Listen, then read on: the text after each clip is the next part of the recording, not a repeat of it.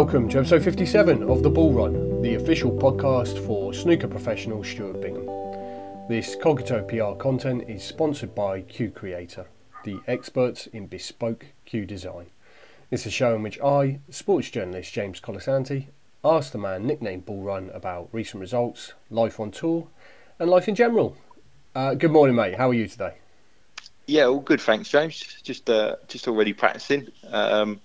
Looking forward to the qualifiers when they start on Friday. Yeah, absolutely. I know you've got a busy September coming up. We'll come to that. I just mentioned off air there, we'll start the show by wishing your son Shay a happy birthday. I believe he was 12. Did he have a nice day yesterday? Yeah, we went to the O2. We played some sort of indoor football game in the O2, and yeah, really good day actually. All the family and yeah, bit of fun. Obviously, I come out on top. I was going to say, I was just watching the video clip on Facebook here. He looks like he's got a better touch than you, mate. I saw him. He's got a better touch, but he can't put it in the back of the net as good as me. Is that what it is? You're the finisher, are you? Yeah. Anyway, maybe we can get Shay on the show as a special guest at some point this season. Although he probably spill the beans now, mummy and daddy squabble all the time, right? Like the rest of us parents. Is that about yeah? That sounds about right. Yeah, absolutely.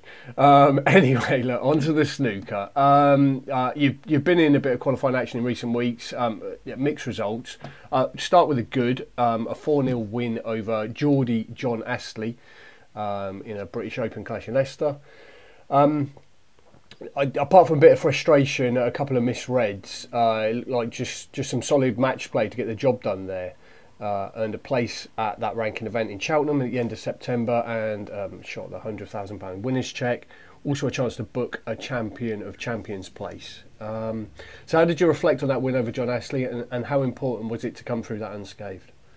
Yeah, obviously to get the season off, obviously qualified for the first two tournaments. It could have gone either way.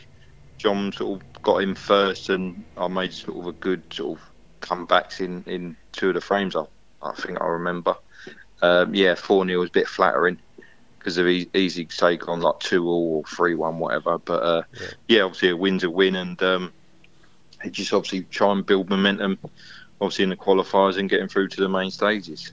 Yeah, absolutely. Opposite end of the spectrum with the European Masters clash against Zhao Gundong. You lost a close match 5-3. He made a nice 92 to make it 4-3, but he saw it out in a sort of nip and tuck tight last frame. I haven't been able to find much data on that match, so what was the story there? Obviously just a bit of a slow start really. Went 2-0 down, missed a couple of long reds, and ended up going over the pockets. And then he was 2-0. Battled to go 2-1. Maybe a bit of bad positional and bit of bad luck, potted it red, the white kissed the pink, went in off. A shot later, I was sort of gifted in the frame sort of thing. But obviously 3-1 at the break, should have been definitely 2-2, and obviously a big change. Come back, still felt good. Felt like I was sort of getting myself in the match.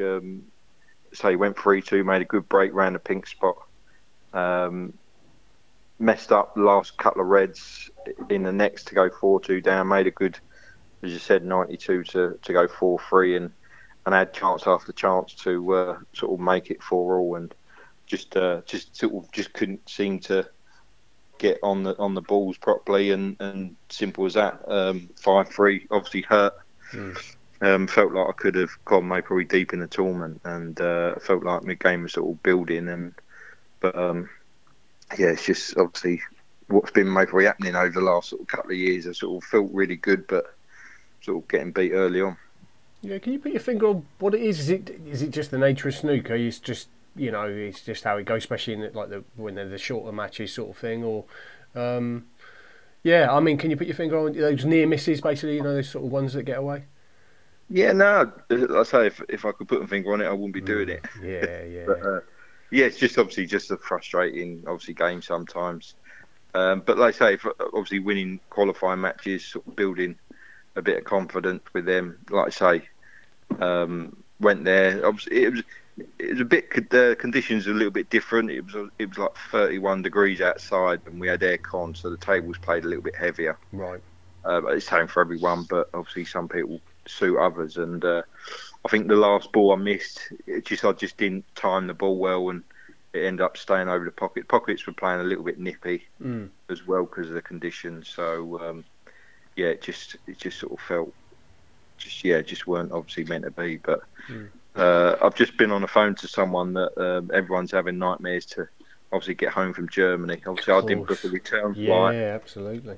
Yeah. And Barry, I've just seen Barry on a Instagram or what it was, Facebook. He's saying he's in Frankfurt Airport. I think he's getting a train to Brussels. Then he's going to hire a car to get to Calais. It's like planes, trains, and automobiles at this stage, isn't it? Yeah. I've heard a few cameramen are stuck in Nuremberg, so it's obviously a bit of a mess with everyone trying to get back home. What you're telling me is this a silver line? You planned all this, did you? You thought you'd get in and get out.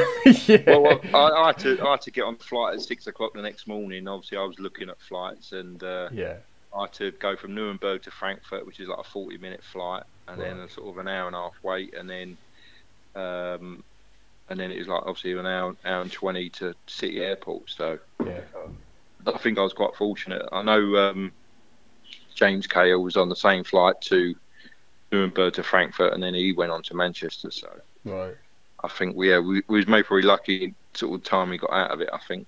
Yeah, bullet dodge. I do think about it. I was speaking to the wife earlier on and saying, we kind of, we did domestic stuff. We've just been about in this country this summer, and I thought I didn't fancy air travel this summer. I kind of had a feeling it would be another, what it's been basically a circus. But just on the playing front, I meant to ask, how's the arm injury nowadays, mate? Is it?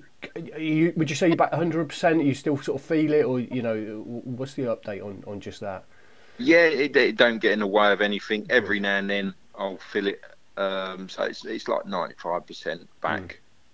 So I've had a good physio, Dan from Eversley Centre. He's been looking after me, and he's obviously got me back to fighting fit. Now, before we came and stopped recording, we had a quick chat about your getting involved with pool. Essentially, you've played quite a bit of the short form Q sport in recent times. Earlier this month at the 2023 European Open Pool Championship in Fulda in Germany. I'll just read a short excerpt from the matchroompool.com to explain how you got on. It said 2015 World Snooker Champion Stuart Bingham was beaten by the Bluegrass Badass who could secure his place at the 2023 Mosconi Cup with a strong run this week. Bingham's 9-ball adventure was cut short by Norway's Mats, I can't even have a stab at his surname, Shentenang, I think it might be, but with impressive wins over Lo Ho Sun and Sullivan Clark, Ball Run will likely soon find himself back on the grey baize. So, did you enjoy it? And as it says, will pool fans indeed see you back soon back on the grey baize soon, do you think? Yeah, definitely. I was already eyeing up a trip to the US Open. There's been a clash, isn't there? Was there a calendar clash, did I say? Yeah, sorry. Obviously I was going into the match with John Astley that obviously if he beat me, I was going to Atlantic City to play in the US Open. Already planned it, so but in a way I was gutted maybe probably winning that match. I know obviously in a hindsight. So you're enjoying the pool. Let's get to the nub of this. You're kind of getting into it, do you think? You think you're getting your eye in with it, sort of thing? Yeah, it's just obviously just a different atmosphere. Everyone's a bit sort of laid back. Obviously it's open, the game's very open, and things can happen, but it's like everyone was there. Everyone was obviously very welcoming, very polite, good banter. But just obviously meeting all the top guys, obviously sort of mutual respect and all that was there. And obviously I had good comments. Obviously people watching me and saying that I've got sort of a good game for the pool, moving the white around as a pool player would, not as a snooker player would, sort of thing. So it's just obviously a few things like I didn't have a jump cue, which it only cost me probably 4 or 5 shots in the 4 games I played. Right. But explain that to me, Stu, because that's lost to me. A jump cue, just for a layman like me. What are you talking about? Yeah, it's probably like 3/4 size, just like a normal cue would be. Right. And like obviously like sort of not like snooker, you can actually jump over the object ball to hit the ball on, sort of thing. Right.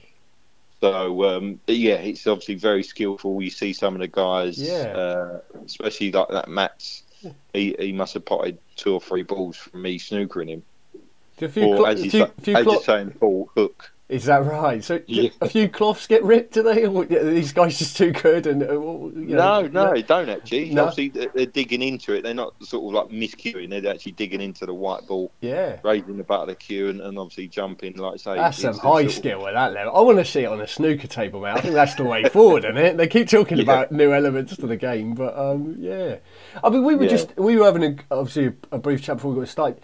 I said possibly a natural transition for you one day. You think? I mean, I know you've got things still to do on the snooker circuit, but do you think going forward later years, Paul might be a good option for you? Without a doubt, Yeah. yeah. Like I'm already halfway down. Obviously, can pot balls. I can obviously get my way around the table. So yeah, I'm obviously my first game. All the snooker players that have sort of give it a go have all been seeded. But the tournament, obviously in Germany, the top 128 all entered, so it means I couldn't be seeded. So that's why I drawn that Hong Kong guy, Low Ho Sum. Yeah. He was ranked about 60 odd in the rankings. Right. And yeah, like I say, people was watching and said like, yeah, he's like, you've got a game here, you could do well. And I think like obviously winning the second game as well.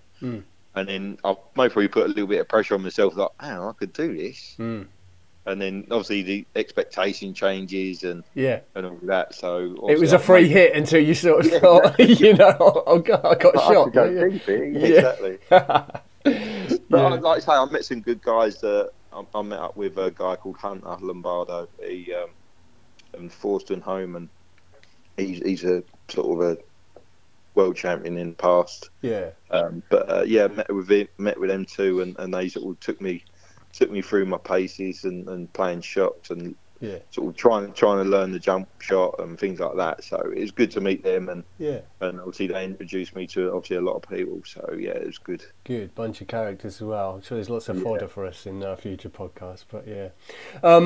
Now, finally, I saw a clip this week on Twitter or X or whatever it's called this month. Of you having a nice chat with Michael Holt, very much a peer of yours in the snooker world. Can you tell us a little bit about what that was for and what were some of the topics of discussion there?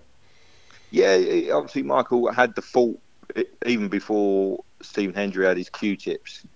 Holt, he said that he had this idea, and obviously with COVID and everything, it put it on a back burner. But yeah, he's sort of doing similar thing to sort of Stephen Hendry's doing, but with a little bit of a twist. Obviously, sort of recreating some sort of good shots, bad shots. What's happened in my career, talking about my career and everything like that. So yeah, it's good insight, and I think he'd do well out of it. Just got to obviously get a few people on his side and help him out doing it. But yeah, he's got a good little team around him, and I think he'll do well. Yeah, absolutely. Stu, that's great. Thank you very much for your time today as always, and best of luck for what looks like a packed schedule in September. Yeah, thanks a lot, James. Cheers.